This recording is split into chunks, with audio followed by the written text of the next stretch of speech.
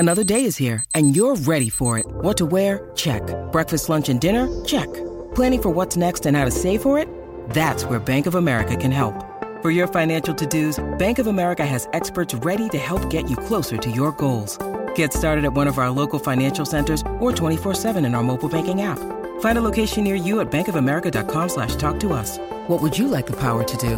Mobile banking requires downloading the app and is only available for select devices. Message and data rates may apply. Bank of America N.A., member FDIC. When you need mealtime inspiration, it's worth shopping Kroger, where you'll find over 30,000 mouth-watering choices that excite your inner foodie. And no matter what tasty choice you make, you'll enjoy our everyday low prices, plus extra ways to save, like digital coupons worth over $600 each week. You can also save up to $1 off per gallon at the pump with fuel points. More savings and more inspiring flavors make shopping Kroger worth it every time. Kroger, fresh for everyone. Fuel restrictions apply.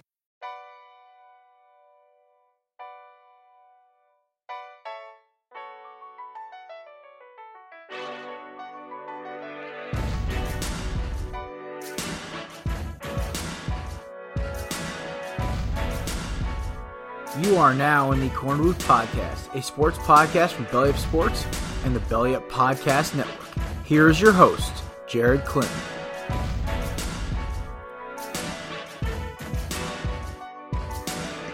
Ladies and gentlemen, welcome to another edition of the Korner Booth Podcast. I am your host, Jared Clem, alongside my right-hand man, my number two, Mr. Kev, the Dark Lord of facial hair, and, of course, our amazing intern back in the back booth, Mr. Samir. We are back with another show. Crazy weekend of football. We had a quarterback's neck. It basically looked like he collapsed from I don't even know how to categorize that hit on Mahomes. I swear, I thought he tore something the way he collapsed. We got Buffalo moving on. We've got the Rams just getting punked. And we have Tommy Brady. Samir, I swear to God, you are the kiss of death, my guy. I love Tom Brady now. I'm going to say it. I love Tom Brady. I'm a Giants fan, and I love Tom Brady. He's not a robot anymore. He's a normal guy. He's posting fun stuff on Instagram. He's kind of pumped. He's still competitive, but he's being himself, and I love it. He's cool. You know what? I'm all for this new fun Tom Brady too. I also feel like the second you get out of Belichick's shadow, I feel like you can loosen up a little bit. But my mom said something the other day. We'll talk about this when we talk about the Bucks. But she was noticing some things about Gronkowski. Also, I just noticed this. By the way, the best observations are from casual football fans who haven't watched football in a while. My mother said two things during the Saints Buccaneers game that stuck with me because I started looking at it. Then my buddy Jack, who is a listener to the show, shout out to my boy. He's a casual football fan. He's more of a soccer guy, but he does watch pro ball on Sundays. And he was looking at me. He goes, "Dude, I'll just say taking a minute, but we'll start off first with the first Saturday game. Aaron Rodgers and the Packers. That game looked close for all of 5 minutes. I was so disappointed. I was so sad. Yeah, I mean, Aaron Donald though also was super injured. Yeah, he also looks super pissed. Probably. I mean, Jared Goff played fine. Yeah. I mean, I also saw, the whole game to me, just everything felt off with the Rams. Even Ramsey was getting cooked on short routes. It was all right, this isn't your Jalen Ramsey game. Yeah, I mean, giving up almost 200 yards on the ground did not help the Rams either. No. They looked like Jamal Williams looked like Derrick Henry on Saturday, or at least a poor man's Derrick Henry. He was just bulldozing through. That secondary looked so scared to tackle him. And any word on A.J. Dillon, he's okay, right? Because he had a really bad cutback or something like that. And it looked like he hurt himself. But I didn't see anything. Yeah, I haven't heard anything about that. Hopefully he's all right, because A.J. Dillon, of course, Kevin's favorite rookie running back. Besides Damian Harris, right? Damian Harris a rookie still? No. This is his second year. Second year. So, yeah, A.J. Dillon is Kev's favorite rookie running back. My biggest thing is, one, Rodgers is not human. I think we can establish, if Rodgers wins the MVP this year, I am not upset about it. But I will say this, this does kind of do a little slant towards our receiver list we did right before Christmas, Kev, because we were all on the Devontae Adams train, and he was making those scrub third and fourth guys, even Big Bob Tunyon, looking like monsters.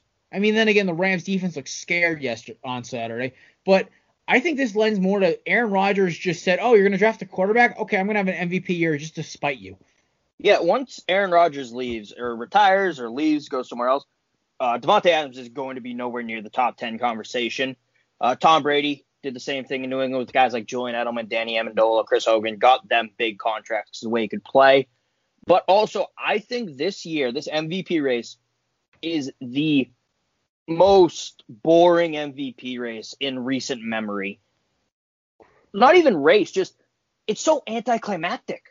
Last year, Lamar Jackson broke the quarterback rushing record and was doing ridiculous things in the field. The year before that, Patrick Mahomes throwing for second player in NFL history to throw for 50-plus touchdowns and 5,000 passing yards. Even before that, 2017, think about it. You had Wentz, who was running away with it for most of the season. You had Brady hot on his heels. Then you had Todd Gurley breaking touchdown records. It just... 2016, Matt Ryan yeah, leading a phenomenal Falcons offense. Their defense wasn't even that bad either. Like, they had a bunch of underrated guys. That was like the first year they had Keanu Neal and Ricardo Allen. They had that whole like underrated scrub D that actually was pretty good up until the third quarter of the Super Bowl. Although, do you know who, if Aaron Rodgers wins the MVP, mm-hmm. do you know what to do? Let's say they beat the Bucs in the NFC Championship game. And you put all your money on whoever comes out of the AFC, whether it's the Chiefs or the Bills. Yeah. Oh, yeah. NFL MVPs do not win the Super Bowl. It's a curse. Well, has there ever been one, or is it like they're like 0 and something in Super Bowls? They're not 0 and something. 1999. Oh, if it's the Chiefs, I might put money on the Packers, but if it's the Bills, there's that defense on Saturday night looked mean. Perfect transition, by the way. Kurt Warner 99, by the way. I knew there was somebody at least in semi-recent memory, like at least when we were alive. But anything else before we move on? Packers and Rams. Intern, you got anything? Why did they ran the Wildcat? I think too much. Akers is nasty, but they were running it too much and in weird spots. He runs hard though. Can we talk about quickly? Can we talk about a back who's not like a big back who just runs angry? Seriously, Cam Akers is just a freak. How hard he runs. But I honestly, I think they led that's got to be like the record for the most Wildcat snaps in an NFL game, in an NFL playoff game, right? It's got to be. They're down like 2 scores in like the middle of the third, and they're like, all right, let's just snap it directly to Cam Akers, and then he just runs it. Yeah, I don't know. A little question. I mean, I try to pride myself on honestly trying to understand offensive play calling and like how teams like to go about it. One, there was news that came out today about Jared Goff and Sean McVay having a very, very, very tenuous relationship, and one of my guys over at the Liberty Line, Victor Williams, called out. He's like, "Oh, so this doesn't make news, but yet every 5 seconds there's Wentz and Doug Peterson." And I'm like, I did want to comment back. Well, they did actually make the playoffs. We did not. But at the same time, though, like the fact that they almost started John Walford this week, if he was good to go, was hysterical to me. But there was even some talk of Bortles starting against Green Bay, which I thought I was laughing. I couldn't believe it. So McVay and Jared Goff need to go on vacation together and make up. But Kev, I feel like you're looking up that stat right now. I'm just looking up the most Wildcat runs in a game. Fair enough. All right, so we're going to move on to, while Kev's doing that, we're going to look at the Saturday night game, which was, for the first 20 minutes of game time, that was the most boring game of all time. The most entertaining part of that first half was the missed field goals. I watched one of the best statistical regular season kickers of all time, and Justin Tucker banked 2 off the uprights. Or no, he shanked one right and hit the upright the other time.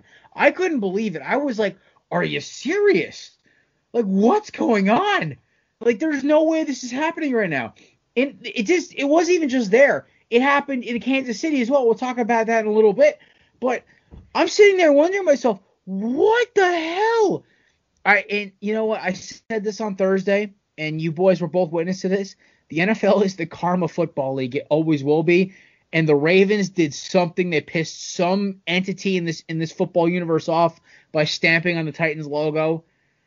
And they got their win, but I think they definitely paid the price for it. And I feel horrible for Lamar, man. He took a shot on his last play. But that team wasn't looking good, period. Huntley came and actually threw a couple good balls, but yeah, I mean, we all expected the Bills to win, though. I don't get all the hype around the Ravens at this point, especially in the playoffs. I understand Lamar Jackson just won his first playoff game, but they don't look great in playoffs against good teams. They don't look against good teams, period. But, I mean. Yeah, I mean, and now they released Mark Ingram, which was a mistake, so that team's going to be even worse next year. They're really banking that Gus Edwards is the number 2 back they always wanted, but he's bounced by what? Gus is like 4 different teams he's been on since he got drafted? It's got to be. But, yeah, I look at the game plan for the Ravens, and it just felt like they were trying to I think they forgot that the team that wrote the blueprint on how to stop Lamar Jackson last year has the same defense that got even better.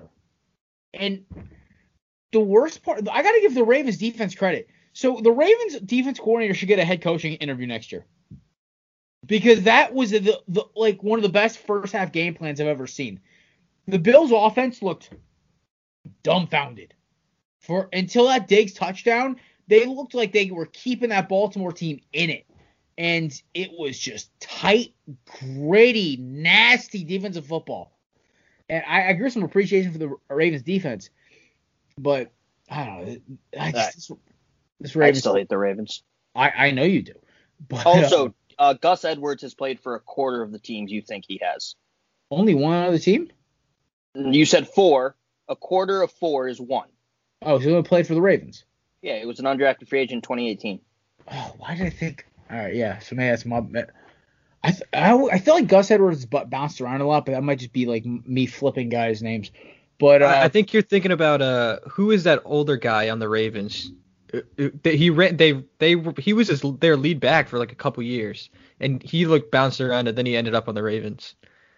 Shoot, what's his name? It's not Ingram, because he's only played for 2 teams. Let's go. Oh, Alex Collins. Alex Collins. Yeah, honestly, I could have flipped it with Collins or even Justin Forsett, because he played for them for a while as well. Oh yeah. Yeah, Is so the Alex Collins even still on the Ravens though? No, he's gone. No, he's gone. Okay, I was like, I don't think he's on the team still. Remember that? Remember there was like a hot second where Alex Collins was like the next power back that somebody had to get a hold of, and then he just disappeared. But, I mean, Alex Collins even hasn't played for that many teams. He played for Seattle, Baltimore, and then Seattle again. Yeah, he was part of that, like, hey, let's just throw a running back at the line of scrimmage for 12 carries while Russell runs around for his life offense. Yeah. Oh, who's this? All right. Do you guys see? Gase is leading the OC search in Seattle? Yeah, because Peterson turned down the interview. I saw that. I was cracking. I'm like, no way.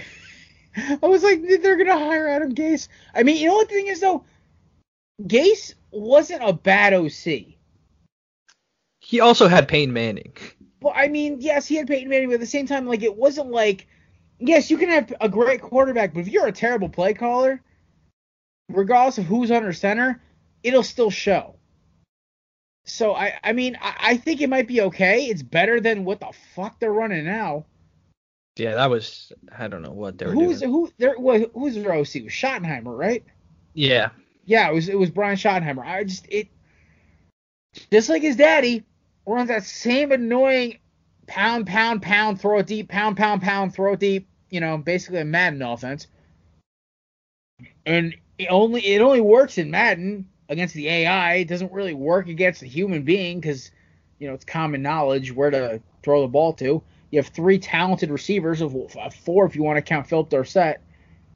It's just, to me, it's just, ugh. Oh, do not talk shit about Marty Ball. Yo, listen, Marty Ball revolutionary. Marty Ball was great in the 2000s because it led to the legendary LaDainian Tomlinson, but like Marty Ball in 2021 just doesn't work. Oh, this is glorious. You got something good, don't you? Do you want to guess Marty Ball's NFL playoff record? Oh, I gotta say, it's gotta be absolute dog shit. 0-13. Jesus Christ. Win 0-13. That's great. He has one playoff win, and that was as coach of the United Football League's Virginia Destroyers, where they beat the Las Vegas Locomotives in the 2011 UFL Championship. Sweet Jesus. First of all, Marty Schottenheimer, I think everyone always gets pissed because Schotty got cut after a 14-2, got fired after a 14-2 season. But yeah, a 14-2 season where they lost in the first round to Kev, I believe it was your Patriots, right? Yeah, and it was technically the second round. Yeah. Because they had a first round bye. But yeah, I mean, after that's the second time you've made the playoffs in 5 years. And the other game was an AFC wildcard game that you lose to the goddamn Jets. Oh, I remember that game, actually. Well, it was funny. I remember both. I remember I was at my football awards banquet for my Pop Warner program, and they're like, for anybody who cares, the Chargers just lost to the Patriots, 14, whatever the final score was, and half the crowd was all Giants or Eagles or Jets fans. We all groaned. Oh, wait, I was wrong. Sorry, I miscounted. He is still 5-13 in the playoffs. Okay. That's still not good. Oh, it's awful. It's atrocious. But, I mean, this is a guy who hasn't made it past the second round besides with buys. So. I mean, with Cleveland in the 80s, he made the AFC Championship game twice. Made it once with Kansas City in the 90s, but other than that, yeah, nothing. Never made it to a Super Bowl. See, that's my bad for forgetting he actually coached in Cleveland. All right, moving on. Before we go to the Sunday games, anything else about Buffalo Baltimore? The narrative that Lamar needs a wide receiver one. Sure, he needs a wide receiver one, but that's not going to fix the guy's mechanics. He also needs people are blaming the coaching and the mechanic in the wide receivers. He does not need a wide receiver one. He needs 3 wide receiver ones, 2 all-star running backs, an all-pro offensive line, a defense that can hold a team to 4 points a game. 2 safeties. Yeah, 2 safeties would also help. He needs so much for him to succeed. I don't think it's that big of a laundry list, but I think one, they got to get rid of Greg Roman. I'm sorry, his system is so stupid.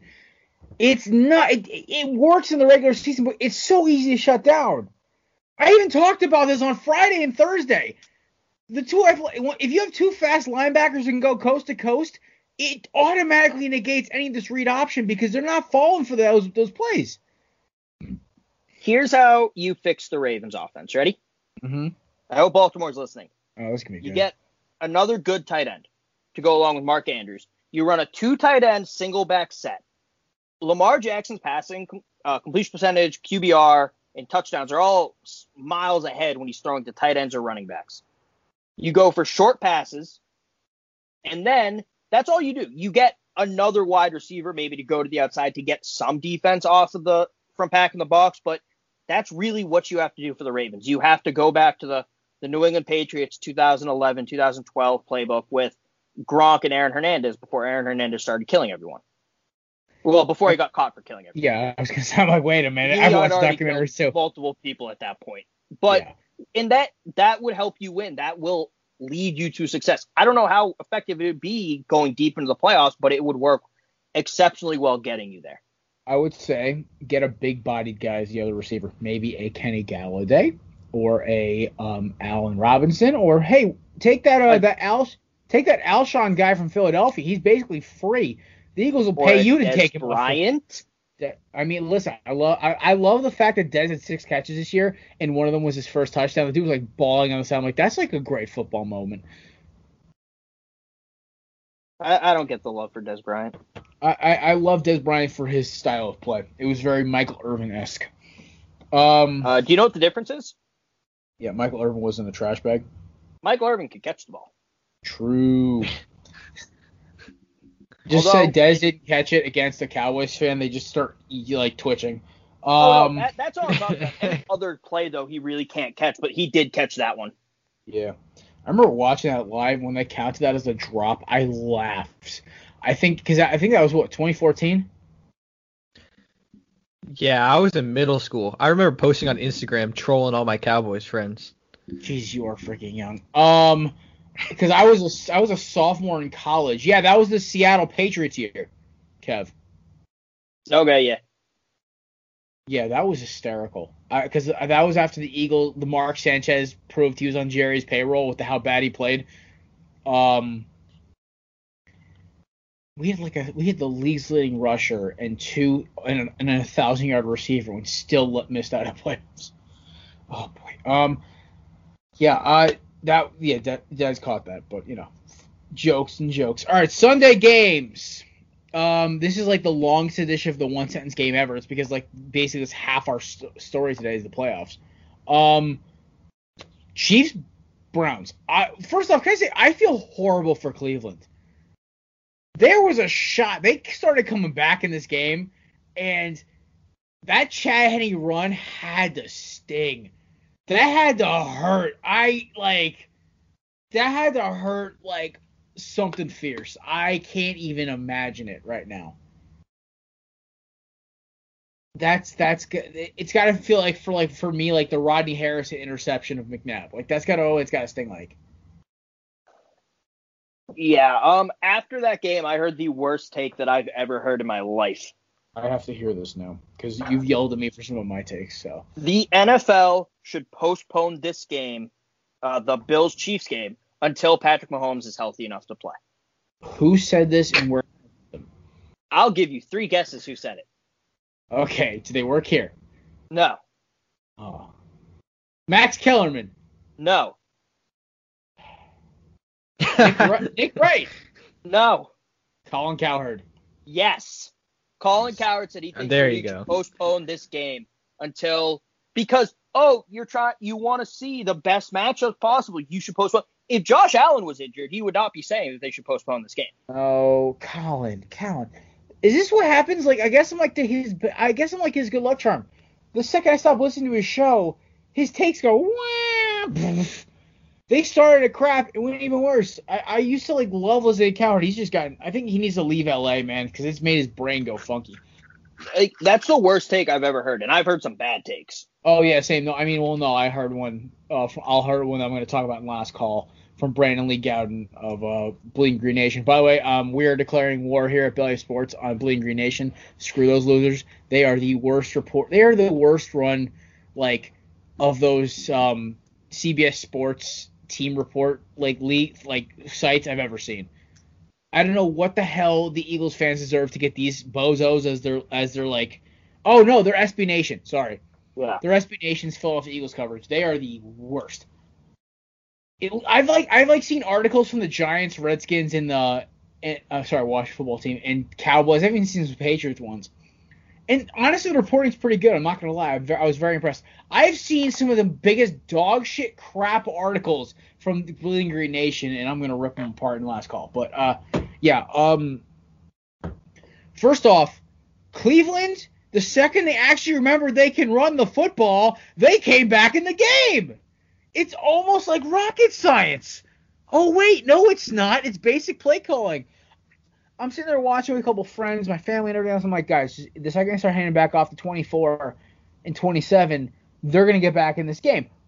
What happened? They started making up like points, and I'm like, oh my Lord, it's like it's a miracle. And then like Pat said, Mahomes got hurt, and that was a shot, and I'm just like, oh no, if Cleveland pulls this off, this is like the worst thing to happen to the NFL in league history. But if there is one league who could pull off a Cleveland Buffalo AFC title game, which would have been incredible, it is the NFL. They would spin as like underdogs versus eternally cursed on Sunday. I would have been like, you got my vote. But this game this was a good game. I'm not gonna lie, because I felt bad. I was like starting to like walk away. I'm like, oh, if Kansas City scores here, I might just like put this on my side screen and start playing Xbox. And then Harrison Butker shanked one right off the upright. I was like, oh boy, here we go. And then Cleveland scored. I'm like, oh, I'm sitting here the whole time, not leave my seat. So I don't know, Kev, what did you think of this game as a total though? I enjoyed it, honestly. Patrick Mahomes 100% has a concussion. Oh yeah, no, they're totally covering up. He might have a pinch nerve as well, because the way his knee reacted as he got up, that wasn't necessarily a I'm dizzy, I'm like my head hurts thing. It was like my knee's not reacting the way I expected it to. However, also, he had the 1,000-yard stare into the 5th row of the stadium. Okay, so I wasn't the only one who saw this. I wasn't the only one who saw this on camera. Oh my Lord, he looks like a guy who just got... I'm actually not going to make that joke. That's offensive. He's just... I know where you're going with this. I don't know if you do. Text it to me, because I think I might have. All right, I text Jared. Samir, what did you think? Dude, I was like at halftime, I was like visibly upset. Like I wanted a good game, and that rule is so dumb, the touchback rule. And I was just like, god damn it! I just wanted a nice competitive game. Biggest cheap shot I've ever seen. Like there was no height. That was the helmet, and it's not reviewable. Are you? Okay, so time out. If that was Tyreek Hill who took that shot, or oh my god, Kevin, I did not see that one. Okay, no, but like if it was a star wide receiver, or if it was like Lamar Jackson. Or Devontae Adams. This is like penalty thrown. It's a big deal. The league is blowing up about it. And you don't believe me? I have seen some star receivers get the dumbest calls. And the worst part about this is that fucking touchback rule is the worst thing ever. Bill Cowher said it best. He goes, I understand it's not a touchdown, but at least give it back to the team who lost the ball at the 20. And I was like, you know what? I dig that. That's good. Because it's not their fault that it came, because any other spot in the field that goes out of bounds, it's at that spot. Yeah, no, that's dumb. Have you heard what Chiefs fans have been saying about the hits in this game, though? Oh, they're calling the Cleveland Browns like the dirtiest team of all time. Yeah, the hit on Rashard Higgins, that was a clean hit. That was just a clean, good football hit. But the hit that Mac Wilson had on Patrick Mahomes, that was the dirtiest hit they've ever seen. Is that the one who got him concussed? That's the one who tackled him that he ended up getting concussed on the tackle. Okay, Mac Wilson did not. The ground is the reason he's concussed, or allegedly has a pinched nerve. And I had a kid asking me today, and I'm not a conspiracy theorist. I had a kid at work who knows I have the podcast. He's a big Giants fan. Obnoxious as hell, though. He's the worst type of Giants fan. He's like, Jared, why the hell are they not saying it's a concussion? I'm like, why do you think? He goes, what do you mean? I'm like, do you realize there's like a 6-day window for concussion minimum for league concussion protocol? And he goes, oh. I'm like, yeah. Concussion protocol means it's like a 50-50 shot. Patty don't play on Sunday. And he's like, oh. I'm like, you think? That's why they're covering it up, man. Oh, man, they know because they know if Chad Henne plays against the Buffalo Bills, it's a 30-point game at halftime. Yeah, okay, I'm sorry, because that's the best defense in the AFC, or at least the fastest. And on top of that, you have Josh Allen, who's pissed as hell. He had a rough first half against Baltimore. And I'm sorry, Kansas City's defense may have some good players on it. They're not even the same realm of skill and talent as Baltimore's. Josh Allen, if he gets rolling and Mahomes in that game, it's a Buffalo, Green Bay, or a Buffalo, Tampa Super Bowl before like halftime. It's rough. And Josh Allen's making a case for MVP at that point because it's rough. The only thing keeping them in this game is the fact that Patrick Mahomes might play. Hey, give Chad Henne some respect. Oh, he played great those 2 plays. 25-point game at halftime. Get out of here with that 30 nonsense. Fine, 24, because 25 just sounds fucking ridiculous. Fair. Even though if Chad Henne lets the Bills... Oh, Ghostmere, sorry. If Chad Henne lets the Bills walk into Kansas City and he whoops them by at 10, then I think we might have to have the conversation that Mahomes is a system quarterback. Just all right, you know what? Samir, I'm sorry. You're off the call after that bullshit take. What? Just shut up, okay? Come on, man. It was a bit. It was a bit, Jared. I think he's making a joke because for years everyone's like Tom Brady's a system quarterback. Now he's out of the system. I was playing with the bit. I know he's not that stupid. Even though Chiefs fans are. It was a dirty hit. No, it wasn't. Mahomes just shouldn't. Another reason why quarterbacks who aren't fast as shit should stay inside the pocket unless they have the Red Sea in front of them. Or literally the game's on the line. Mahomes gets us every time a Mahomes or a Wentz or a Rodgers gets us out of the pocket, I'm like, oh boy, here we go. I mean, collarbone, concussion, it's the spin the wheel of injury. Rodgers' collarbone came on and in the pocket sack, by the way. Oh, I was talking about the Anthony Barr one. I wasn't talking about the second one. Also, when Rodgers rolls out of the pocket, he doesn't do it to run. He rolls out of the pocket and chucks it 40 goddamn yards downfield. Hey, Carson, take notes. Carson, take notes. By the way, all three of Carson's injuries, the concussion, the back spasm, the fractured vertebrae and the ACL, all scrambling. Just a fun fact there. All to the right. No, the one to the back was the left side. Anyway. Yeah, no, I every time a quarterback who's not like Lamar Jackson or Josh Allen level speed scrambles and it's into traffic, I'm just like, oh boy, here we go. Danny Dimes. You know what? Daniel Dimes got sacked by the turf at Lincoln Financial Field. Okay. You get sacked? Tripped up. Sorry. Oh, he actually did get sacked by the turf at the Link too, as well. He was getting chased by Josh Sweat and fell over. I don't know. It might that was like the second or third fastest run on the year. Yeah, no, it was impressive, but the problem is the dude literally will never win you guys. He is. I pray for Giants fans who actually think Daniel Dimes is a franchise quarterback. It's like I've been saying it since he got freaking drafted. That draft class of 2018 was dog shit for quarterbacks. Yeah, I don't know. We should have taken an O-lineman then, waited, got a quarterback the next year.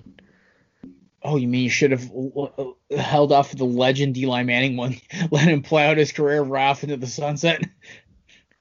No, I mean, I run with Geno Smith for a year and just suck ass. Yo. If that meant we got, like, I don't know. Kyler. Yeah. What? Yeah, like anybody. No, well, no, that would have been... Kyler was the same draft class. No. Yeah, Kyler you was said the same class. And I got... Okay, Joe Burrow, sorry. Jared, you said 2018, and that's what I was looking at. Oh, sorry. We wanted Herbert the year before, and then Herbert decided to stay at Oregon for another year. Yeah, well, that was because he was smart. I think he could sense the disturbance in the force that was getting drafted by the Giants. Yeah. Also, the 2019 draft for quarterbacks wasn't terrible. It's Kyler Murray. Kyler Murray, Josh Allen. No, that's 2018. Nope, Josh Allen was... No, that's the wrong Josh Allen. My God. That's the linebacker. Yes, thank you. That's the Kyler Murray, Will Grier, Drew Lock class. I retract my statement. That was a fucking dog shit class. No, because the second Drew Lock started sucking this year, I'm like, oh, this draft class is dog crap. And then Dewey Haskins, best nickname ever. This is why I love the McAfee show, man. They're just like DUI Haskins, perfect. I don't. Yeah. I think the Giants got kind of hosed either way. Unless they traded up to get Murray, they were getting screwed at quarterback in that draft class. Yeah, I don't know. I mean, at least looking back, it's nice to know that we didn't pick Dwayne Haskins, and because everybody hated the Giants for not taking Dwayne Haskins and thought it was such a miss. Guys. I laughed at you guys. Oh, I know. Bad. And hey, at least that worked out. At the very bare minimum, we took the better quarterback. He's a mobile game manager, so good job. Yeah, his ceiling is maybe Tannehill. And actually, I agree with that. A mix of Tannehill and Alex Smith. I see that. I endorse that. It's a good mix. Those are not bad quarterbacks. I know. Honest, that's his ceiling though. His trajectory right now is Blake Bortles with more speed. Also, I want to point out the 2019 draft gave us the best punter in the NFL right now. Is that from your Patriots? Jake Bailey. Still my favorite. Also, that objectively is a fact. He was the 2020 first team All-Pro. That means he's the best punter in the NFL. I'm not hating for that. You know what? The Patriots had a bad season. Listen, punter was All-Pro. Exactly. Do you know who we got the draft pick to take Jake Bailey from? Who? The Philadelphia Eagles. You're welcome, pal. Thank you. I appreciate it. Yeah. You know what the worst part is? My favorite punter of all time, Donnie Durag Bag of Bones Jones. Just like, you want to talk about a guy, just a country hick wearing a do-rag in the middle of a locker room in a predominantly black league, and it looked perfectly normal. Donnie Jones is a GOAT, and that man, he retired after the Super Bowl, and I was not offended by it. Speaking of retirements, we got one more game. The Jurassic Bowl, live in New Orleans. Oh, yeah. Oh, my God. This game, I don't think I've ever inspected the film on a game more, because I had to understand what the hell happened. Because for about 2 quarters, I seriously thought New Orleans was going to pull away with this one. And I saw also the 2 greatest memes of all time. One by our intern, Samir Kev. We got to give this kid a hand right now. Like, one of the greatest memes of all time. Thank you. It's on our Instagram. You know, I gotta give myself a percentage of praise, because I text you, I'm like, hey, let's get that meme game up on IG. First meme, 99-mile-an-hour fastball for strike 3, perfect throw. I was hype. I'm like, yes. I challenge it, but he comes back. Now, Samir, I want like 2 or 3 of these a week. So you gotta, like, even if you have to work with Kevin on your meme game, because Kev's memes are actually pretty good, or Pat, because he is the marketing wizard. I swear, I gotta put a little wizard hat in his contact. I have to. Just the meme game was perfect, and then the other one I saw was the whole how Mike Thomas's Twitter and Instagram handles are can't guard Mike. Apparently you can. 4 targets, 0 catches, 100% hysterical. Like what? Like, okay, so I know the slant king is a thing, but at the same time, Kev, did you realize how much I lost my shit when my boy Sean Murphy Bunting picked off Drew Brees? That's such a bad throw. I know, but that's my boy. I love Murph. Yeah, I felt kind of bad for roasting Cruz on Twitter, I'm going to be honest. I did too, because he texted me about an hour later, and he was so mad at me. He was like, because I think I shared Samir's meme, and Cruz just didn't attack me. It was like the most it was like the most like sad like fuck off on Twitter I've ever like Instagram mess I've ever seen. I felt so bad. So after we're gonna dedicate the end of the show to our boy Cruz, because we want to send him a hug. Because the poor boy, I do feel him though, because he said to me, he goes like, listen, I became a Bama fan when I went to Bama, but like the Saints are my first sports team I loved. I'm like, dude, I feel that, because when everyone's like, oh, it's just a loss when your Eagles lose, Jared. I'm like, no, the Eagles have gotten me through some of the darkest moments in my life, so I do understand Cruz in this one. So I mean, he also replied to my tweet, I will hurt you, so. Kevin, I threaten you with physical violence at least twice a week. Let's be honest here. Oh, I'm not complaining about it. I just found it funny. I know. He was so we're at the corner booth are sending a little apology to our boy Cruz. We love him and we do care for him dearly. It sucks, buddy. I'm sorry. But yeah. One thing also, Drew Brees. This is probably his last game as a Saint. I tweeted this. I also want to make a comment on something. Drew Brees did not announce his retirement. He did not tell anyone he was retiring. Jay Glazer said, I think he's going to retire. And everyone accepted it as fact. It's fucking Jay Glazer. I think the fact he said it's Drew Brees' last game in the Superdome means it's more likely than not going to be Drew Brees' last game in the Superdome. Listen, the placement on those 3 interceptions would make me beg to differ because Jameis Winston was accurate pass of the game. The one other thing I'll say about this, though, is, Kev, you and me have some big beef with Jay Glazer after that mid-COVID announcement of the backup center for the Rams getting COVID, and we all thought the league was getting shut down. We were all about to lose our damn minds. And, I think everyone in the sports wanted to throw Jay Glazer into a chipper. Yeah, I hated that. That was the worst thing, because I saw that announcement. I was like, oh, boy, it better be something good. And it's like, oh, the Rams' backup center has COVID. Oh, okay, whatever.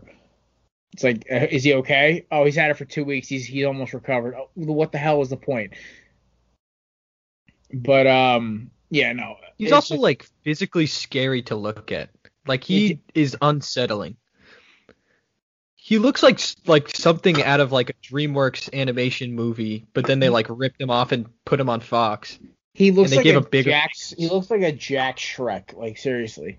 Yeah. And also, do you realize Jay Glazer is 5'7", but he has bigger shoulders than me. It's ridiculous. I just hate Jay Glazer. I mean, there are sometimes though he does get the best scoops though. Him and Ian Rappaport usually are pretty about that. Mike Garafolo is pretty good too. Shefty, I swear, just recycles it. He's ESPN's guy. I feel like Shefty recycles smaller stuff, but I still feel like he gets big stuff a lot. Specifically when it comes to draft day trades and shit. He gets that stuff pretty quick. Yeah, he's the quickest one. Also, Glazer's just an idiot. I mean, if he had said, oh, this dude has COVID, he's a first NFL player, instead of going, I have big news to drop in 24 hours. Yeah, me and Kev were sitting there ready to do an announcement on our show, and it's it's at 8 p.m. Eastern Western time. We're Pacific. We're what the hell? So yeah, no. Oh, but lasting thoughts on New Orleans. First take was holy crap. Drew Brees' ball placement was atrocious. 2, you can guard Mike. 3, Leonard Fournette's career resurgence, and I am all here for it. Dude, I thought he was dumb. Okay, so Leonard Fournette is one of my favorite non-Eagles, and Kevin has basically called him a bust to me, and I was starting to agree with him. And yes, it's not pretty, but the way he's playing in the playoffs, he's earning himself a contract with some team. His stats aren't perfect, but he's playing good enough where he is a legitimate weapon for that Bucs offense, and I'm here for it. I don't think he's a bust because I think he's a bad player. I mean, but you took him at 4 overall. He's not on your team anymore, and he doesn't have any Pro Bowl appearances. That's a bust. Also, it was the Jaguars too. So I mean, you can't. It's still a bust. It's a bust in terms of him being a Jaguar, but his NFL career, I don't think he's a bust. I think he just honestly the Jaguars, the 4 years he was there, they had one good season. Yeah, though, I mean, look at his stats aren't great. He had one good year, really, in Jacksonville. He had 2 decent years. A decent year and a good year. Good year, 265 attempts, 1,152 yards, and 3 touchdowns, though. And then his rookie year, 268 attempts, 1,040 yards, 9 touchdowns. He shared carries 2017. I think they had a short distance guy, too. Last year Leonard Fournette was the short distance guy. I don't know why only 3 touchdowns. That's weird. Unless they did a lot of goal line passing. I'm not even sure. They had 3 running backs on the roster his rookie year. Chris Ivory and TJ Yeldon. Okay. And Fournette. He's a bust. And I think he's not he's a bust as of now, but I think he's definitely earning himself another contract. I love the fact he's basically taking starter snaps from Ronald Jones. That cracks me up. Because we were talking about Ronald Jones. He's injured. No, but he's played snaps. Yeah, that doesn't mean he's not injured. All right, so maybe he's not full speed, but the kids are. I will give Fournette this credit. With the snaps he's been given, has made the most of his snaps. Because, one, we're talking about him. Two, you got people all over the internet talking about the fact that, okay, this kid's he's finally playing okay in the playoffs. Because Jacksonville in 2017, his numbers were okay, but they weren't great. Yes, these are ugly numbers because the Buccaneers offense is not built for running the ball effectively unless you're Ronald Jones breaking a 98-yard run. But he's played okay. I'm not going to lie. I got to give him some credit. Leonard Fournette has not had a very good year. He has 6 rushing touchdowns, but 3.8 yards a carry is the second lowest of his career. He had less than 100 snaps this year. But I'm just talking yards per carry. Yeah. I'm not saying also, I was talking just playoffs because I completely understand his regular season stats were dog crap. Because LaShawn McCoy got more regular season snaps than he did. He has 36 carries this playoffs over 2 games and has 156 yards. It's not terrible. He needs to be a short down back. He's not going to break a long one. That's why I think he needs to go with like a Saquon, a Sanders, a Peyton, a Philip Lindsay.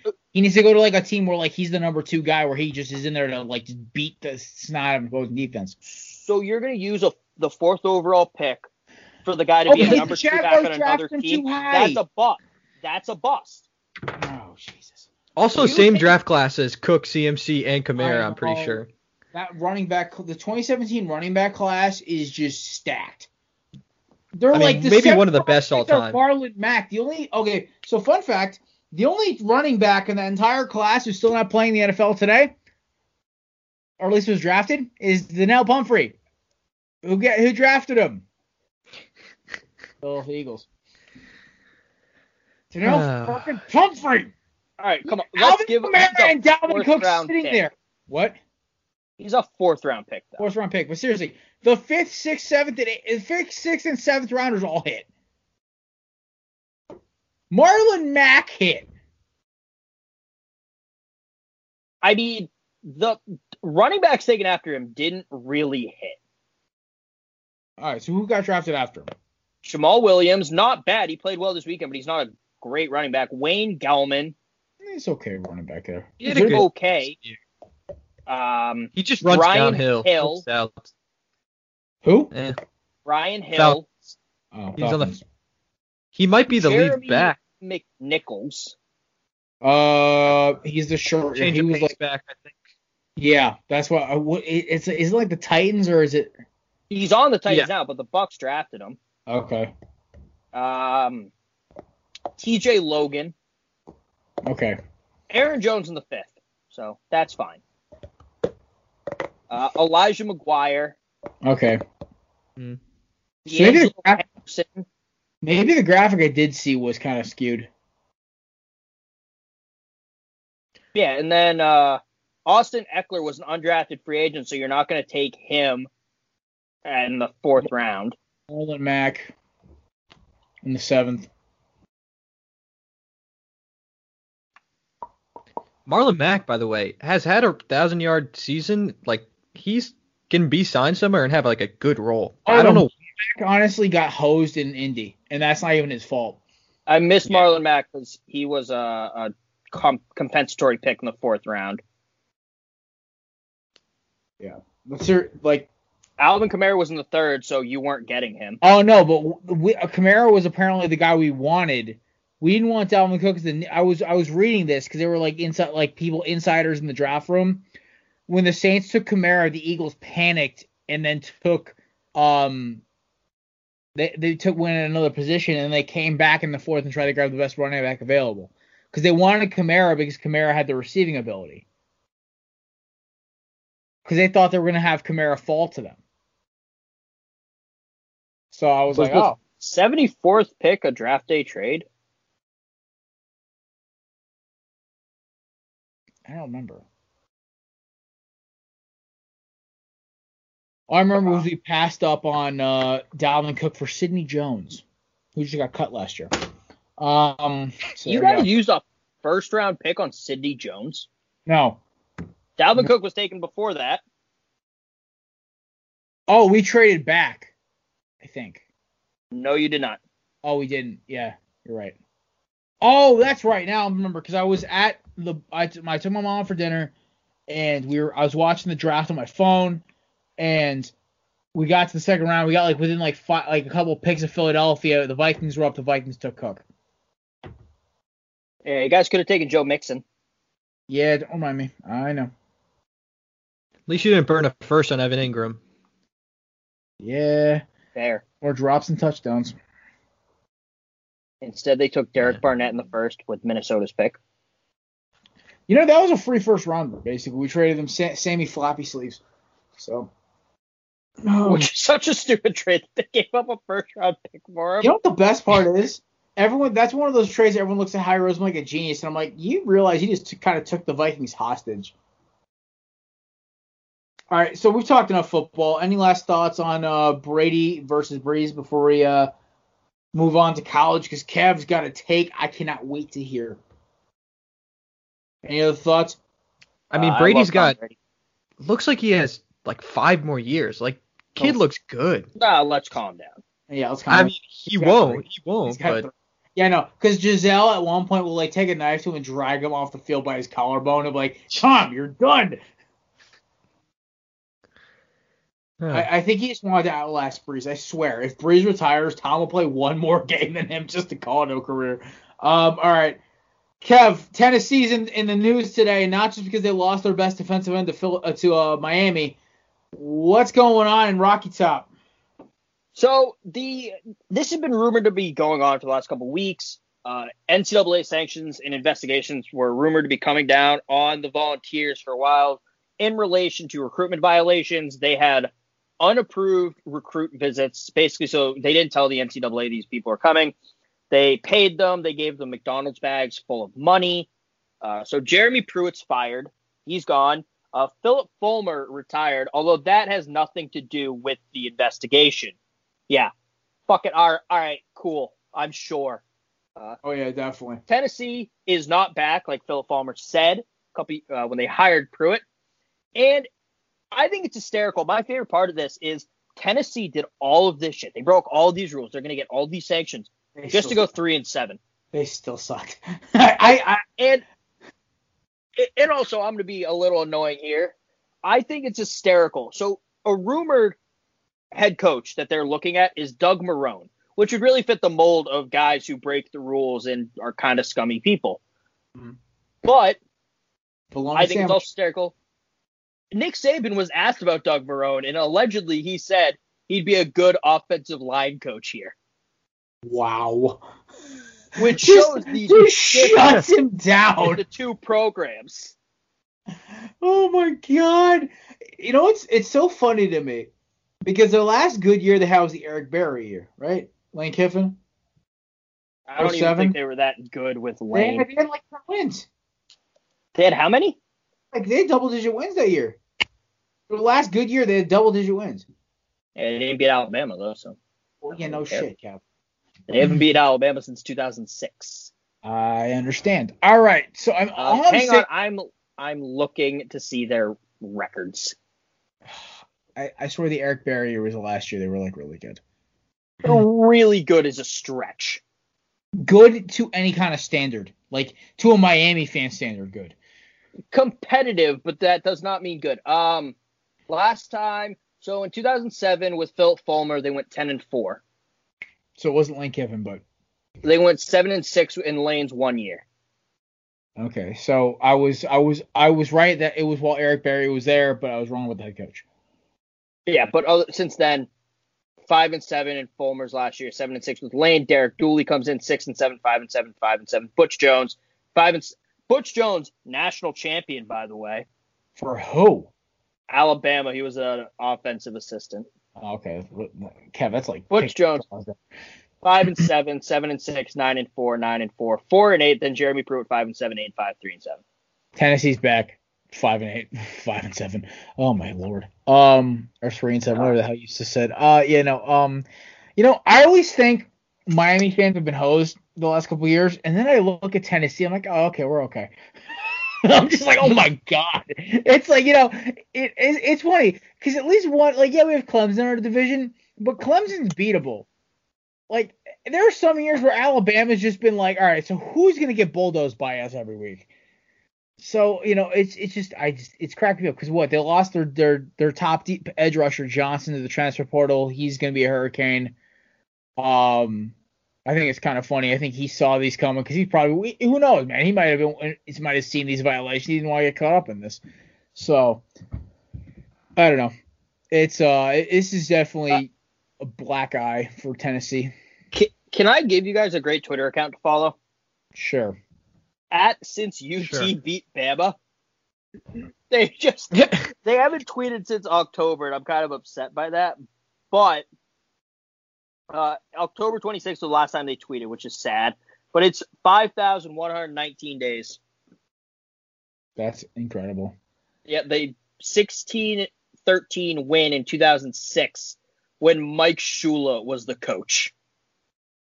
I was a 6th grader. The next year, Nick Saban comes down, 41-17 Alabama. Yeah. I remember the year they won the national title. They started the season ranked 25th. Yeah, no one expected Alabama to win in 09. They barely beat Tennessee. They won 12-10. All I remember is because I remember 09, that was when USC was still at power, when Pete Carroll was still there. So they were the favorites that year because I think they had Sanchez, or they might have had John David Booty or Matt Barkley. It's somebody who was ranked high. That was back when I was just like watching Pac-12 football a lot. And yeah, dude, I just remember Alabama just smoking whoever they played week 1. I'm like, okay, Bama's good. And then I remember them just absolutely smacking whoever they played in the national title. Also, Texas was who they played. Terrence Cody, I love Terrence Cody. He blocked 2 kicks in that Tennessee game, including one that won them the game. Terrence Tank Cody. He was on my old man. That dude was a bus. Yeah, they beat week 1. They beat number 7 Virginia Tech, 34-24 when they were ranked 5th. Oh yeah, yeah, it's all coming back to me now. It's been a while, but I remember Alabama was 25th and they smacked some top 5 team. Alrighty. So quick news for anybody who cares about Hurricanes. We went 3 for 3 in the transfer portal. Got the 3 big targets we wanted. Rambo, the receiver from Oklahoma, who is fast as all God hell. Johnson, defensive end from Tennessee. I mean, Kev did say he must not be that good if he's leaving Tennessee. I mean, Roche was struggling at Virginia Tech, had a great season with us. Now we're projected the top 64. So, you know what? Maybe he just wants to get a projected higher draft pick. I'll take him for 1 year. Hell, we got a couple good DNs coming up in the next 3 or 4 years out of our recruiting classes. And then the one I was really hyped about, Stevenson, the cornerback from Georgia, who loves to play bump and run man, and is going to be playing with Al Blades Jr. and DJ Ivey. Hurricanes look not too bad. So that about wraps it up for all college. But we got some head coaching stuff. So Danny Biceps is getting hired by the Detroit Lions. Dan Campbell is their newest head coach. They're agreeing to terms today. That man's got some cannons for a head coach. I saw something that said the Lions just hired PC Principal as their next head coach. Oh, I saw that on TikTok. I was crying. I'm like, no. The roasting. And then also the other news is the Chargers hired Staley, the defensive coordinator from the LA Rams. I honestly, Kev, I know you hate the move because we both didn't want Anthony Lynn getting canned. Him getting fired is the dumbest thing. The Chargers are not going to have any success in the next couple of years, and people are going to point to the fact that they fired Anthony Lynn, and therefore they're probably going to go on a string of hiring and firing coaches because that's what teams do for some reason. I don't know why. And they have a young quarterback. It's almost like the Spanos family doesn't know how to run a franchise. Oh, wait. No. No. Oh my God, they let Drew Brees walk because of a weird shoulder injury. Oh God.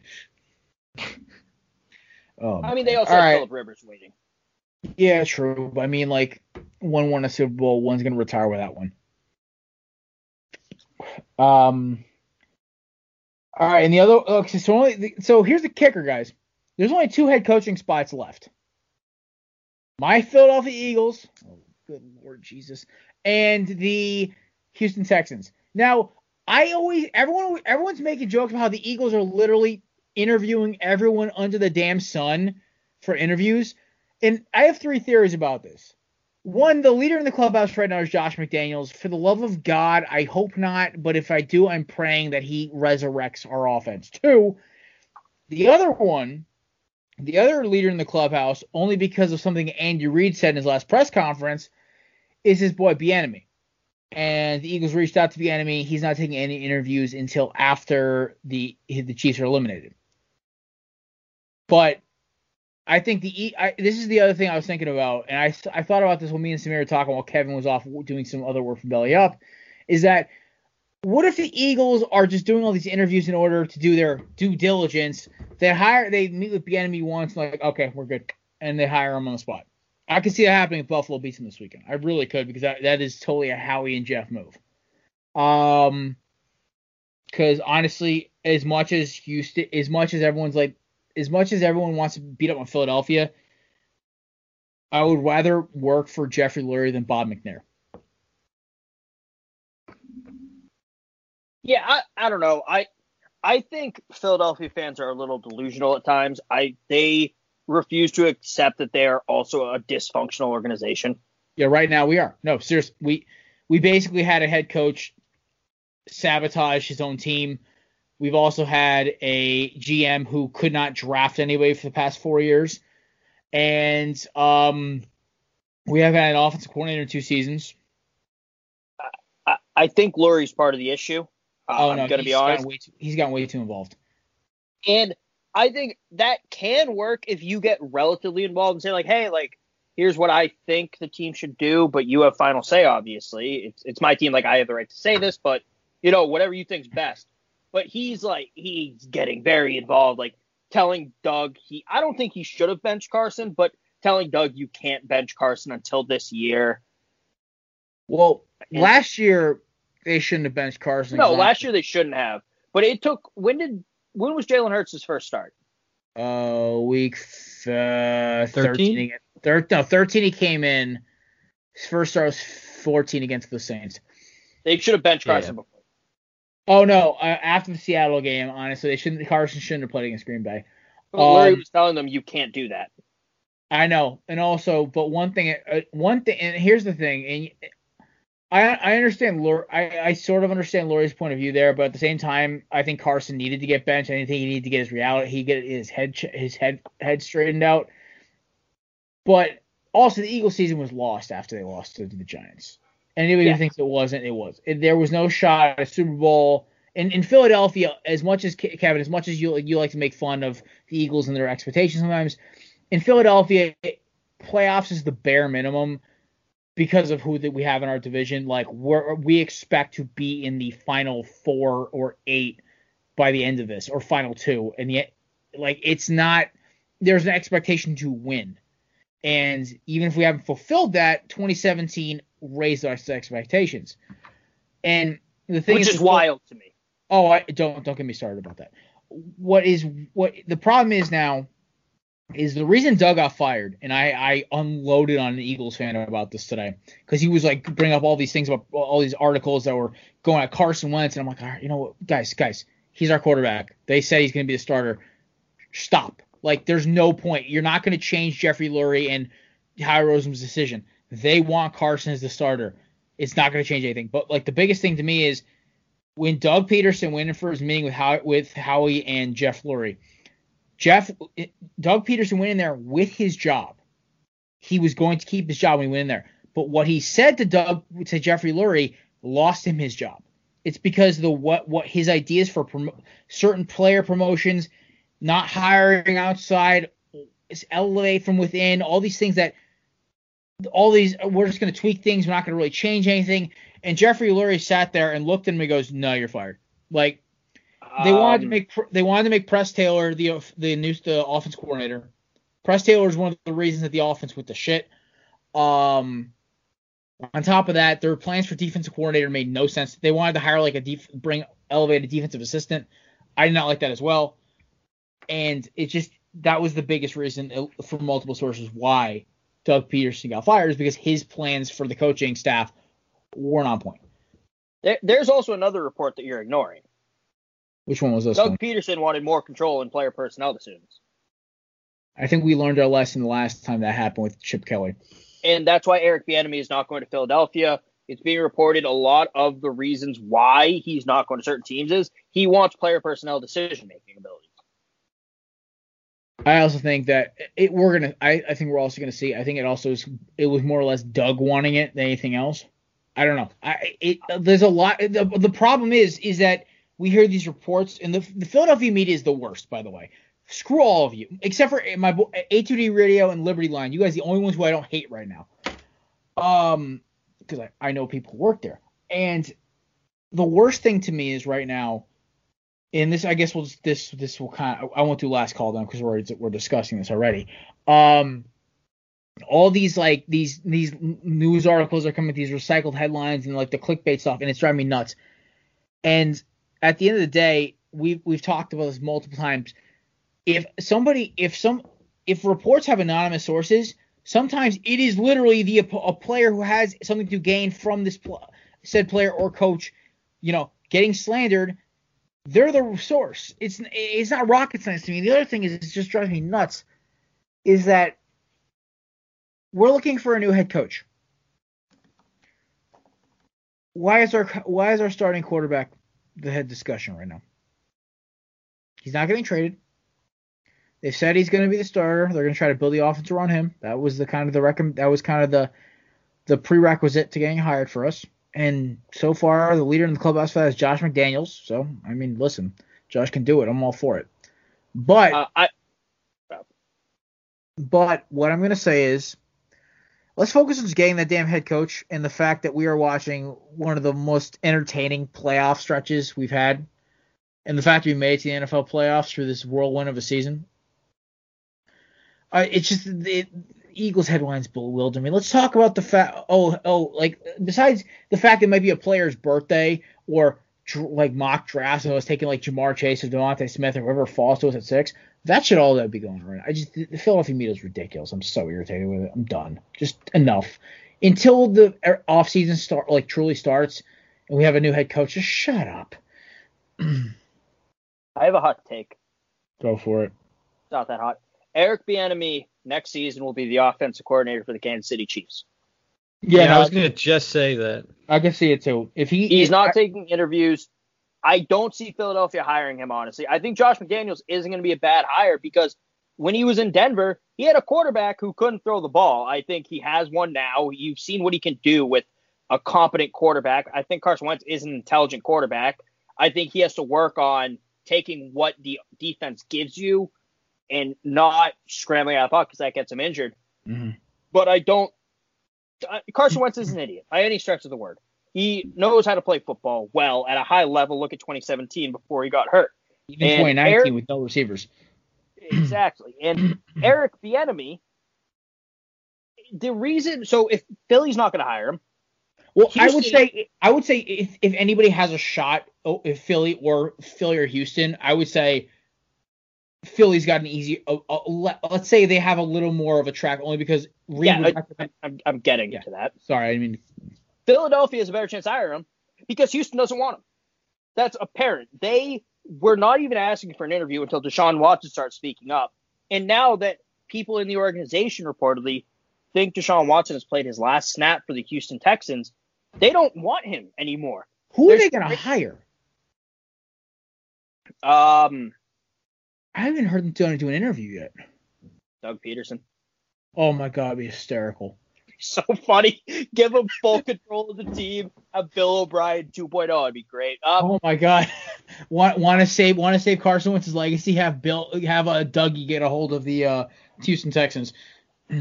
Step one, I feel like a prerequisite for the job is going to be like work with Nick Caserio, get a decent package for Deshaun Watson. You know who I want to see go to Houston, actually? Who? Not want to, because I want to keep him. Gerard Mayo. I think that could actually work out well. I want to see what he can do. He's used to Nick Caserio. He's talked to him. He's been involved with the Patriots since 2001. He was part of the team that decided to draft Gerard Mayo. I want to see what he can do with that defense, with J.J. Watt. With Zach Cunningham and those linebackers. It'd be incredible. They do have a lot of offensive question marks, so I think he would have to get a good OC. But there are a couple. I think it would work out well. I honestly, Gerard Mayo was one of those guys that were brought up in the Eagles, like, because the Eagles have interviewed. Basically, I think, Kev, I think me, you, and Samir all have interviews next week with them, by the way. Tell you guys, mine's tomorrow night. Yeah, I got email. Mine's tomorrow morning, but it's got to be over Zoom because I can't make it to Philadelphia in with this traffic in my schedule. But like right after we're done recording. Oh, nice. Samir already had his. He just didn't tell us yet. So the biggest thing, like I saw Dennis Allen getting an interview and John Fossil, and I swear I think the Eagles are literally just killing time until Bieniemy gets eliminated, and they're like, all right, Eric, do you want to be our coach? Cool. All right, sweet. All right, Howard, drop the contract. I think that's what they're thinking. And if he doesn't, they're like, hey, Josh, you want an offense with a lot of speed, a quarterback with a cannon who wants anybody but Doug? Sure, cool. All right. Oh, how funny would it be if Josh McDaniels cucks the Eagles like he cucked Indy? Oh, his coaching reputation's done at that point. And it doesn't matter. Because if he cucks Philly, he's going to be the next coach of the Patriots. True. At that point, then, I would say Mayo, Deuce Staley would probably be the head on. They're interviewing Todd Bowles this week. I feel like they're just seeing, and I think Howie also they didn't think they were going to be here at this point, so they're like, all right, let's just talk to everybody. I guess the longest meetings with Josh McDaniels, so I guess went like 8 or 9 hours, which is wild to me. Oh, I know. They like. I also feel like Howie and Josh are the same personality, which is scary. They're the same type of person. It's really terrifying to me. So it's Josh McDaniels' job, because if you're talking for 8 or 9 hours, you're basically game planning. Oh no, that's the Vegas favorite is Josh McDaniels right now. All Eagles insiders who I follow or know have said the same thing. The only person in the race that has a shot besides him is Deuce, because he's the internal hire, which is like the players love it. At least if they don't put Josh, they better promote Deuce to OC, which I think is a very realistic possibility. And then the other one is Eric Bieniemy, because Bieniemy has Andy Reid's blessing going to Philadelphia. Jeffrey Lurie is still friends with Andy Reid. Howie Roseman would not even gawk at that, because if there was somebody who would give personnel decision, it'd be somebody who's from the Andy Reid coaching tree. So I could see that happening. I think Howie and Doug just got into it because Howie wanted one thing, Doug wanted another. With Bieniemy, it's his first time head coach, I feel like he would listen to Howie more. Because as much as I never thought I'd say this, but thank God for John Dorsey, because at least we'll draft better this year.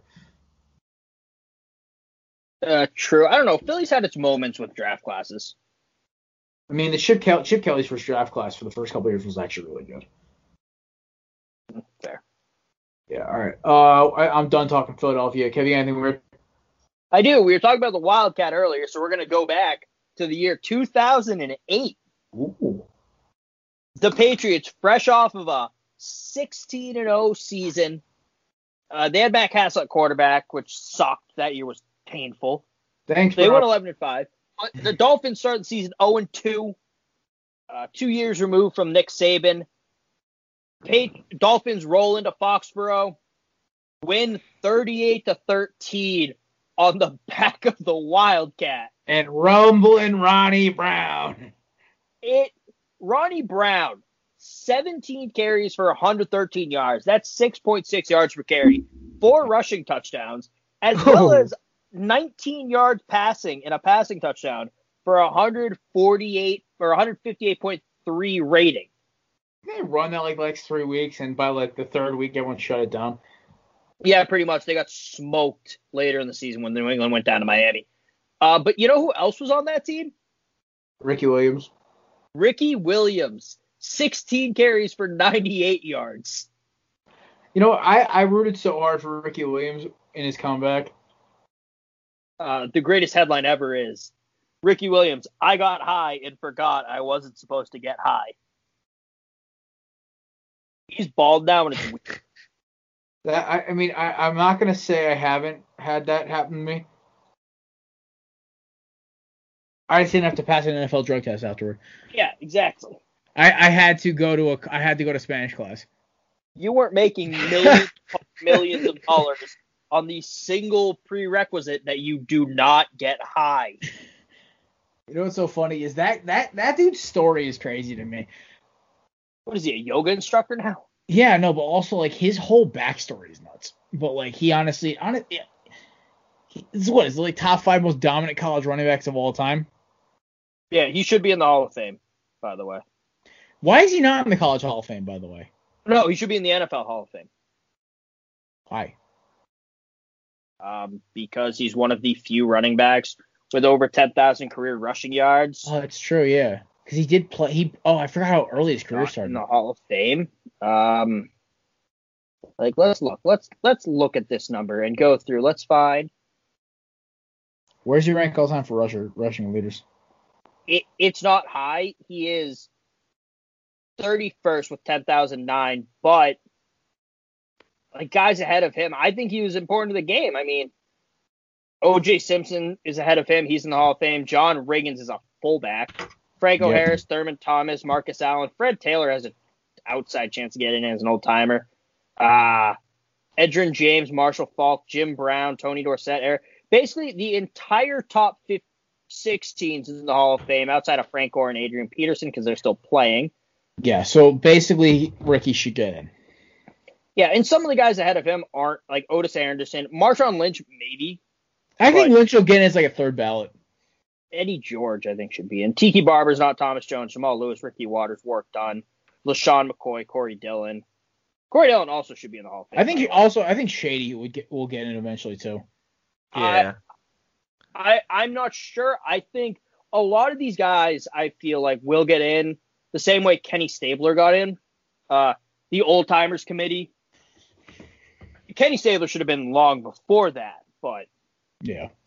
All right. Well, there's a little running back history from Mr. Kev. All right, intern, you got anything else for us?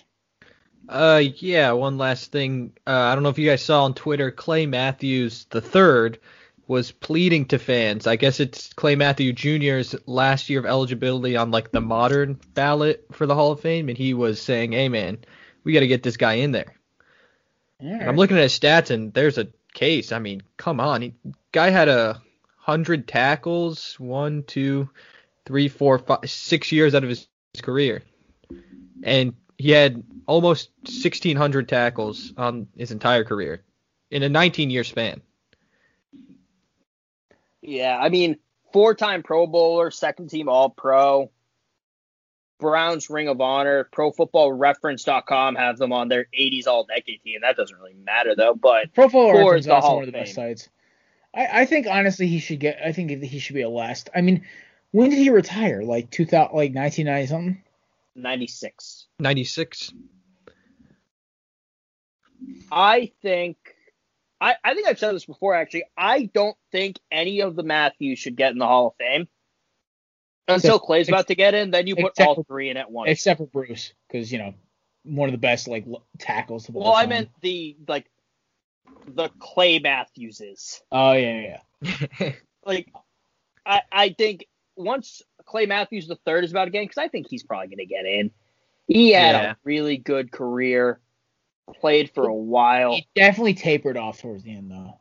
Well, yeah, but it does with everyone. But, I mean, Super Bowl champion, 6-time Pro Bowl, first-team All-Pro, second-team All-Pro, NFL Defensive Player of the Year, according to the Pro Football Writers of America, Butkus Award winner in 2010. That draft class, by the way, of linebackers from USC was insane. Matthews, Brian Cushing, Keith Rivers. That was like the most loaded. They were all three of them first rounders. Brian Cushing should not be in the Hall of Fame. Oh, no, definitely not. Just the PEDs alone. But no, I think once Clay Matthews is about to get in, which he should, you put all three in at once. Okay, I'm for it. When I said like the Matthewses, Clay Matthews and Clay Matthews Jr., neither of them are in the Hall of Fame. So that's kind of why. No, put in Casey Matthews too. Why not? Oh, okay. Let's hold off, man. That man was a scrub. Philadelphia Eagles knew, but Casey Matthews. I just want to see your reaction to that. I don't think Casey Matthews. Oh my God, he sucked at Oregon. Where was he drafted? Like 5th round. Okay. He was cheeks, man. I remember his first game with Philadelphia. I watched this kid in the national title like 8 months ago, and I was underwhelmed. I'm about to be really underwhelmed right now. The Matthews family has a Wikipedia page. That's hysterical. All right. Y'all ready to roll out? Yeah. All right, live stream on Thursday. Podcast and show on Friday. Should be a good show. We might have a surprise guest on Thursday, by the way. So. All right, ladies and gents, I'm Jared. That's Kev. That's the intern Samir, the meme king himself. We will see y'all later in the week. Bye. Peace.